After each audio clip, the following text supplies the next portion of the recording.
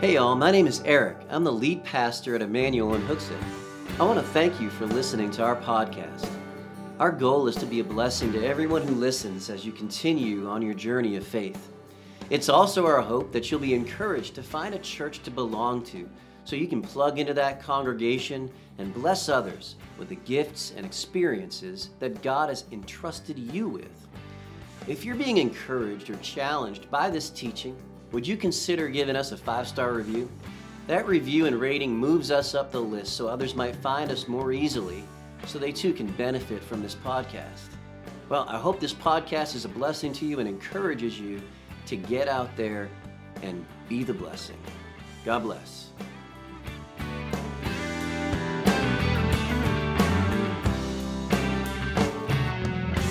Morning, we continue our series through 2 Corinthians. And as I mentioned a number of weeks ago, part of the motivation for teaching and preaching through the book of 2 Corinthians was that I believed we needed to talk about the devil. We needed to talk about the evil one, Satan himself, the fallen angel, Lucifer. And the first week we preached on Lucifer, on Satan. We asked this question, is this real? Is it real? And we discovered that, yeah, he is real. And he is moving about this earth. Satan is not in hell. Some people think that Satan is in hell today. He's not in hell today unless you call this world hell. And then I'll give you that, right? But he is the prince of the power of the air. He is the little g God of this world. And he has an army of fallen angels to do his bidding. And this is something important to note about Satan before we get going too far into the message. Satan is not God. He is not like God. He is nowhere near as powerful as God. Satan is like an ant is to us when you compare Satan to God. And I think sometimes when we're not careful, we give Satan more credit than he deserves. However, that being said, we are probably like an ant to us as we compare ourselves to Satan. He is an incredibly wise, in an ungodly wisdom, intelligent, powerful being. And he can affect things in the spiritual realm, and he can affect things in the physical realm as well. And he has certain strategies that he has developed over time. And the Bible, which is God's gift to us, gives us a bird's eye view of the devil's devices or Satan's strategies. Last week we asked the question, what are his aim? What is his aim? What is his goal? So he has a strategy. That's the plan that he's put in place to carry out his goal. Lest Satan should take advantage of us, for we are not ignorant of his devices. So we know that he has devices. He has designs, strategies, and schemes. That's what the word devices means there. So the strategy is a plan of action or a policy designed to achieve a major overall aim. His goal, his aim, if you remember from last week, is to take for himself the glory of God or destroy that which gives God glory. So I should think about how many marriages are falling apart today. Marriage gives glory to God almost in a way that nothing else can, because marriage is a picture of the gospel of Jesus Christ. It is a picture of Jesus and the church. The husband represents Jesus, the wife represents the church. And when marriage falls apart, the devil laughs and is satisfied because he has destroyed something else that is designed to give glory to God. A lot of thoughts on Adam right now. I don't know where he was when Satan was tempting Eve. It almost seems like he was right there, but it may be that Eve took the fruit, ate it, and then went and found Adam. We don't really know, but I can say this, and we'll learn this a little bit later. Adam did not protect his wife. Raise a man who would protect and provide and respect the gift of woman. Adam blew it. He did not protect Eve. Satan was giving Eve a leading question. He wanted to take her on a trip. He wanted to walk her to a destination that he had prepared. Now listen to me. This is about the devil's devices. So if Satan did this to Eve, do you think he might do it to you? Good question. If Satan did this to Eve, do you think he might do this to you? And so we need to be just as prepared as Satan is to recognize those questions when he comes to us. First of all, he said, has God indeed said, you shall not eat of every tree of the garden? Has God indeed said, you shall not eat of every tree of the garden? This leading question, he knew the answer to. The ultimate manipulator, the ultimate game player, he asks foolish questions that cause strife. I want to make sure I underline that for you. Is there such a thing as a foolish question?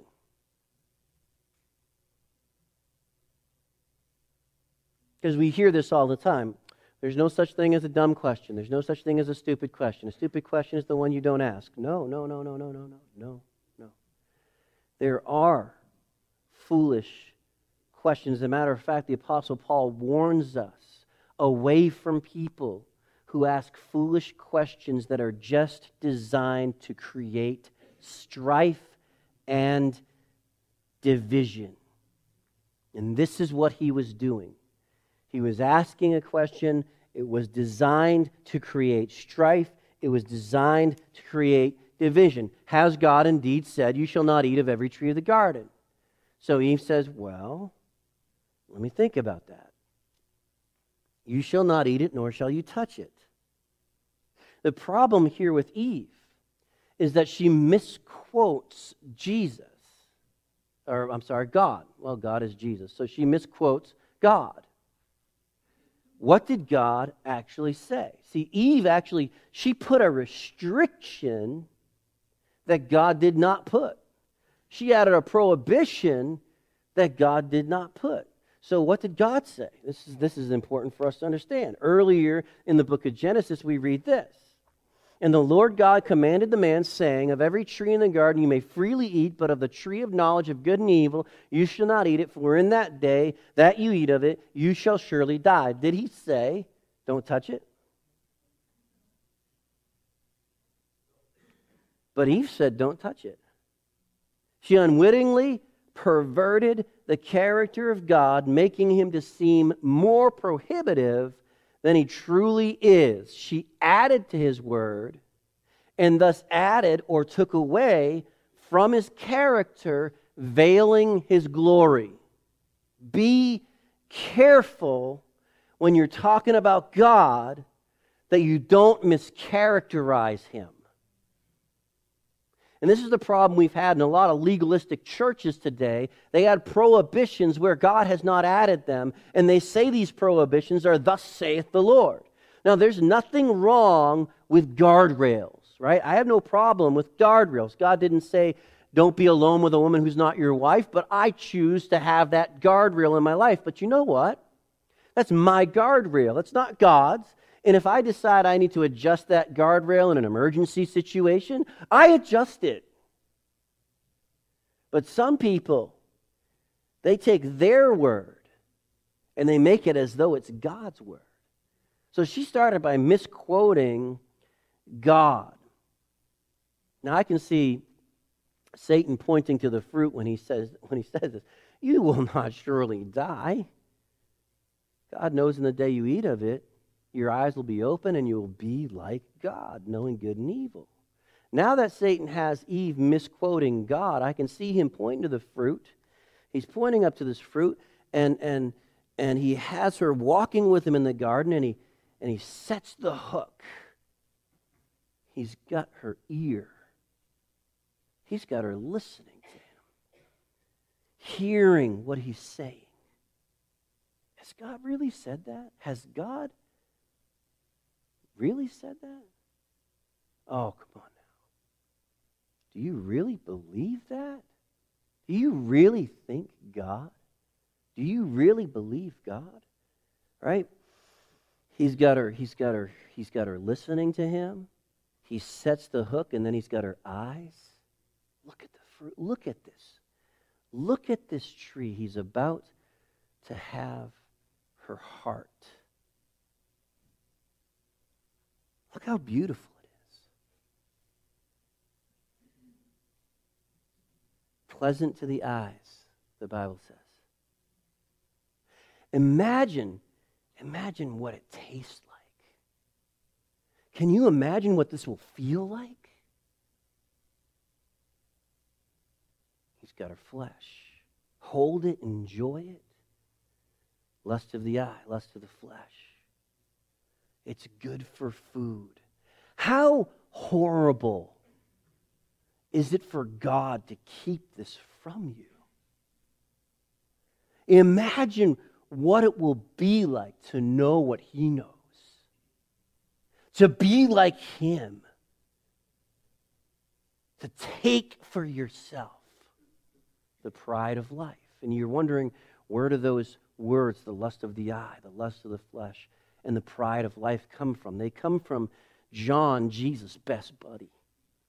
He said this, do not love the world or the things of the world. If anyone loves the world, the love of the Father is not in him. For all that is in the world, the lust of the flesh, the lust of the eyes, and the pride of life is not of the Father, but is of the world. And the world is passing away in the lust of it, but he who does the will of God abides forever. John is just taking Genesis and he's expounding upon it and helping us to understand the schemes of Satan. He hooks you with your eyes, he hooks you with your flesh, and then he hooks you with your pride.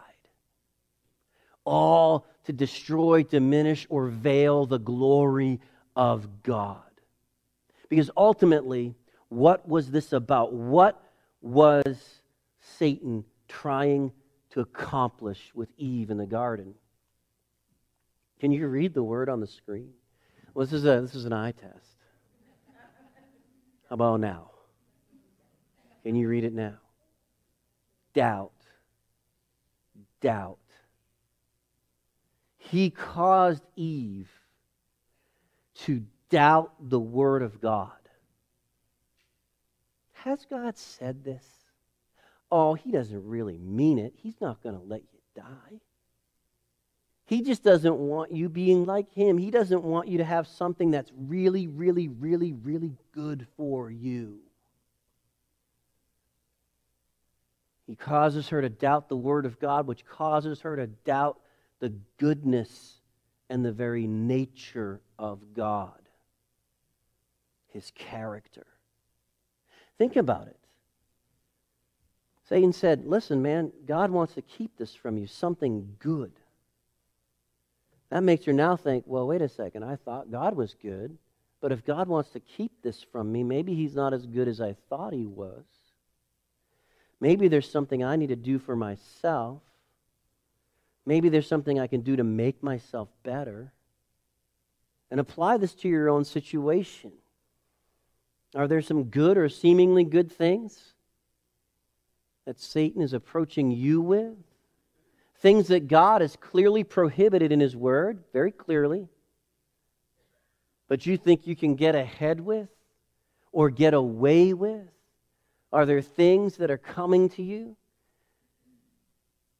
And what happens is Satan is using those things to cause us to doubt the goodness and the nature of God. It could be relationships, it could be wealth, it could be sex, it could be any number of things, food, it could be status, reputation. But apart from God, all of these things are twisted, they're perverted, and they ultimately cause great harm to us and others because they veil the glory of God that is meant to spring forth out of us, living waters. We're supposed to be conduits of the grace of God. But when we fall for the devil's devices, the lust of the eye, the lust of the flesh, and the pride of life, we hinder the working of the Holy Spirit through us. And ultimately, that's Satan's aim. He wants to destroy us, our testimony, and our ability to bring glory to God. He causes her to doubt the character and the nature of God. A little while ago, I had a conversation with a young woman, and she was struggling with her salvation. And she had prayed and asked Jesus to save her. And I asked her the question, did Jesus save you? And she said, I think so. I don't know. And I said, well, let me ask you another question. Can God lie? Can God lie? Because God said that if you believe in your heart and confess with your mouth the Lord Jesus, you shall be saved. That's what God says. For with the heart man believes unto righteousness, with the mouth confession is made unto salvation. For whosoever shall call upon the name of the Lord shall be saved. Period. Can God lie? Because this is what he has said. And she kind of wavered. Yes? No, I'm not sure, because God is so big, he can do anything, right? I mean, is it possible for God not to be able to do something?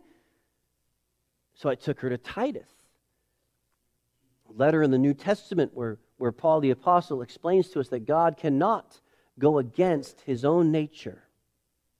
The Bible actually says there's something God cannot do. Do you know what it is? Lie.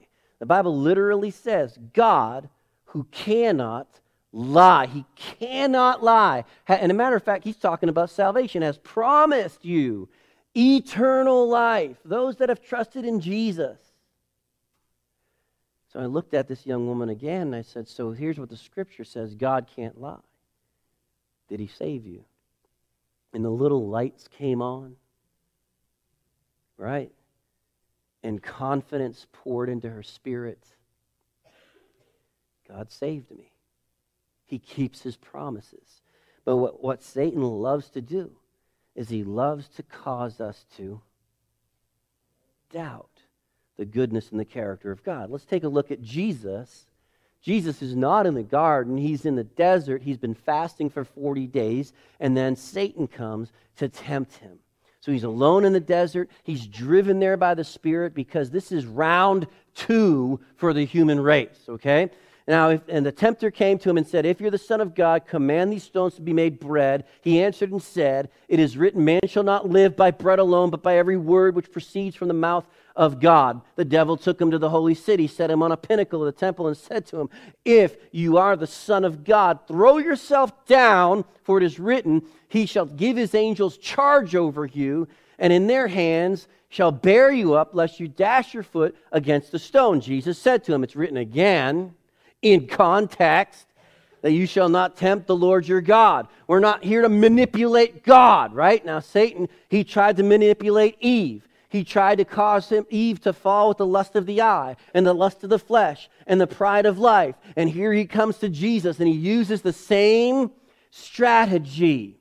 He uses the same devices with Jesus that he used with Eve. And he said again that the devil took him on an exceedingly high mountain and showed him all the kingdoms of the world and their glory. And he said to him, all these things I will give to you if you will fall down and worship me. The pride of life. You can escape the cross. You can escape the mission. And you can live in luxury for the rest of your life if you'll just worship me. Again, all about the glory of God for himself. And Jesus said to him, away with you. Now look at the power of Jesus, man. Away with you, Satan, for it is written, you shall worship the Lord your God, and him only shall you serve. And I want to make sure that we tie worship and service together. They're the same thing. When you serve Jesus, you worship Jesus. When you serve others, you are doing an act of worship to your God. Moving on, all these things I will give you. So we see again the lust of the eye, the lust of the flesh, and the pride of life played out in Jesus' own experience. But something else that if we're not careful, we miss. I missed it for years. I would read this passage of Scripture, and I missed it for years and years. And then one day, Has this ever happened to you? You're reading your Bible and you have this moment, huh? Oh, has that been there the whole time? And here's the moment. Satan said to Jesus, are you ready? If you are the Son of God, prove it. If you are the Son of God, do it. He again. So we see 4 strategies. Lust of the eye, lust of the flesh, pride of life, all aimed toward causing Jesus now to doubt himself. To doubt himself. Are you really the Son of God? I don't really believe that. Because if you're the Son of God, Jesus didn't fall for it. Jesus did not fall for it. Satan tried to get him to doubt God's word, to doubt his own identity. Church, if you're a believer here today, guess what? Listen to me now. He hasn't changed his strategy. He wants to cause you to doubt your identity in Christ. He wants to move you from resting in the hands of Jesus to trying to earn what Jesus gave you freely.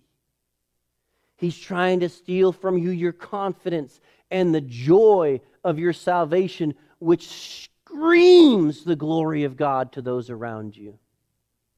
If you're the Son of God, if you're the Son of God, if you're the Son of God, He wants us to doubt God's word and His authority. Why do I say that? Because if you truly place your faith in Christ, you are His and you belong to Him, and nothing and no one can separate you from the love of God which is in Christ Jesus our Lord. Romans chapter 8, verse number 28.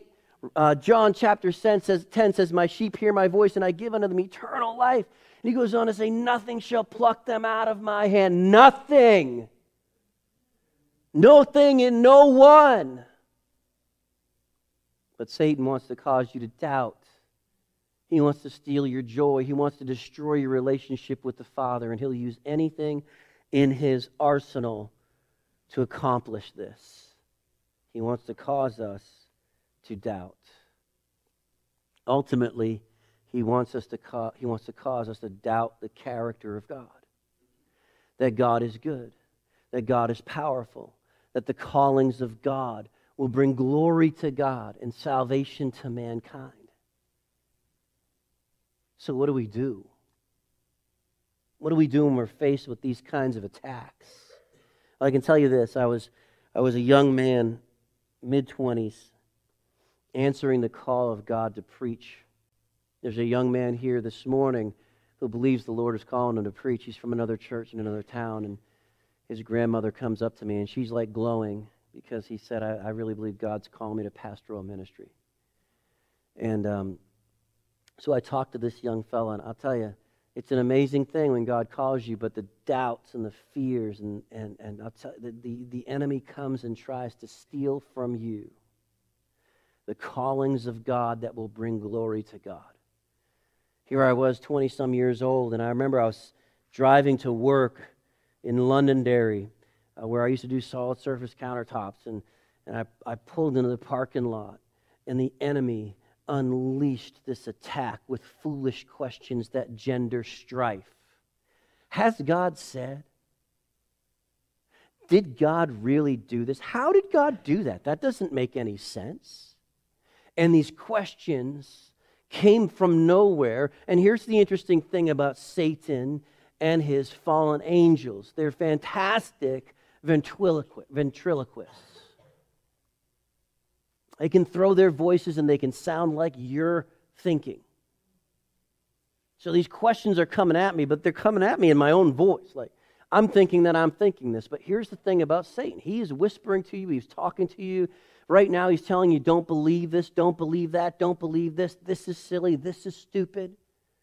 And in my case, he just started hammering the foundation of my faith, Jesus Christ.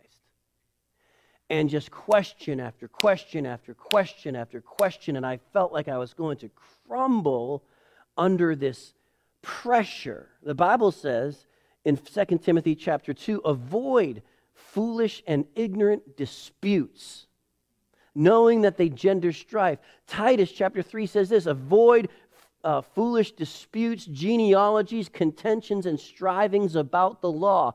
There are foolish questions. There are foolish disputes that the design of them is of Satan to cause division and to cause strife and to cause doubt. And he was coming down on me. I wish I could just take you into that car with me. I was in my little Cavalier, 1988 red Cavalier, sitting in this parking lot. And I felt like a mountain of doubt was crushing me. Can I tell you something, man? To God be the glory. There were a few memory verses burned into this ADD brain. I realized this. I was entertaining these thoughts and these questions, these foolish disputes. And I decided that I needed to do something. And here's what I needed to do. So then faith comes by hearing, and hearing by the word of God. You say here this morning, I'm struggling with faith. I'm struggling with faith. I'm struggling. How do I increase my faith? Here you go. It's a formula. It's in the Bible. It says faith comes by hearing, and hearing by the word of God. And so instead of entertaining these questions and these disputes, instead of arguing with what I perceived at the time in the beginning to be myself, instead of arguing with myself, I began to realize I'm not arguing with myself. There is a spiritual presence here. There is a spiritual wickedness here that is trying to convince me to give up on Jesus, to walk away from my call, and all of the people that God had ordained me to lead to Christ and salvation. He wanted to take me off of that track before I even started on it. I began to recognize I'm not arguing with myself. I'm arguing with the enemy, and I need faith. And so I opened my old Thompson Chain Reference Bible, sitting in that parking lot, and I just started reading. I didn't know where to read. I was a kid. I started reading in Romans, and I just started reading page after page after page. And finally, I went into the office because it was time to punch in. I punched in. I was a lead installer, so I made my assistant drive. I'm like, you're driving. Don't talk to me. And I took my Bible with me, and I sat in the passenger seat. Well, I think it was your brother, Trish, Kenny, drove us down to Marblehead, Mass., which was almost a 2.5-hour drive. And I just read word after word. And the more that I read the Word of God, the more that doubt started to crack and peel and crumble until the enemy was defeated by the Word of the living God. The problem is, we don't recognize that it's Him often until it's too late. We entertain the thoughts. We entertain the lies. We turn them around. We ruminate on them. We meditate on them, right? We think about it. Could this be? Could that be? And we're not recognizing that it's not us. It's the enemy planting those thoughts, distracting, dissuading, deceiving, and he is a master. He is a master at it. So we need to wake up. We need to recognize Satan is real. Oh, he's real. And he wants to destroy your life, and he wants to destroy your purpose, and he wants to destroy your impact for the gospel of Jesus Christ. Therefore, take up the whole armor of God that you may be able to withstand in the evil day, and having done all, to stand. I don't know if you can read this, but this has become unclassified. Like, he doesn't want you to know this. Above all, taking the shield of faith, with which you will be able to quench all the fiery darts of the wicked one. I took up the shield of faith. Some people know that I like comic books. When I was a kid, my best friend was my dog in my comic books. So Avengers is coming out in a couple of weeks. I can't wait. Like when, what's his name that plays Tony Stark? Downey. When he hangs it up, like, who can play Iron Man? Who else is there? This struck me several months ago. put on the whole armor of God, that sometimes when we talk about putting on the armor of God, we're thinking that it's something that we have to carry, we have to put on, and we're thinking of it like medieval armor, right? Like it's super heavy, and it's weighing us down. I have my breastplate, I have my greaves, I have my belt, I have a shield, and it's almost as heavy as I am, and we're fighting like this. But the armor of God is more like Iron Man's armor. It's like AI, artificial. Hello, Alfred, right? The armor of God is intelligent because the armor of God, get this, now don't lose this, hang on to this. The armor of God is God. You say, what? It says shield. It says, Romans chapter 13, and do this, knowing the time, that now it is high time to awake out of sleep. For now our salvation is nearer than when we first believed. The night is far spent, the day is at hand. Therefore, let us cast off the works of darkness, and let us put on the armor of light. Okay, so that's all right, light, God, wait for it. He goes on and he says this in verse 14, Romans 13:14, and put on the Lord Jesus Christ, and make no provision for the flesh to fulfill its lust. Man, that's where it starts. Immerse yourself in the Word of God and in the living Word of God, Jesus Christ Himself. Now, we're going to break the armor down in the coming weeks. We're going to talk about the shield of faith. We're going to talk about the breastplate of righteousness, the helmet of salvation, and why God used those specific pieces. Why did He illustrate Himself with those pieces? Because it's important that we put on this whole armor. But make sure you understand this. The armor is powered by Jesus. You're literally putting on Jesus, His power, His experience, His intelligence, His skill, His ability. It's like putting on Tony Stark's armor, man. Put it on autopilot. I mean, Jesus is the one that answers the devil. Understand this. Michael the archangel, the Bible says, was disputing with Satan about the body of Moses. And Michael didn't say, "Have at you, Lucifer." The Bible says Michael said, "The Lord rebuke you." The Lord rebuke you. We need to understand this. It is God, it is Jesus who is amazing and who is awesome and who empowers us and enlivens us and gives us the intelligence. He gave us His Word so that we could see the strategy of Satan, the devices of the devil, so that we could walk around with our eyes open. He says, awake out of sleep, look around, see what's coming. Man, I hope that you will this morning. All heads bowed and eyes closed as we prepare our hearts for worship. Understand, Satan is powerful, but he does not hold a candle to Jesus. He really doesn't. As a matter of fact, I want you to think about it like this. Jesus is the sun and Satan is a candle. What happens if you stick a candle on the tar at noon? You go out there, stick a little 1-inch diameter candle, stick it on the tar in the middle of summer at noon, and the sun is at its apex. What happens to that candle? It gets soft, it begins to melt, and it turns into a puddle of wax.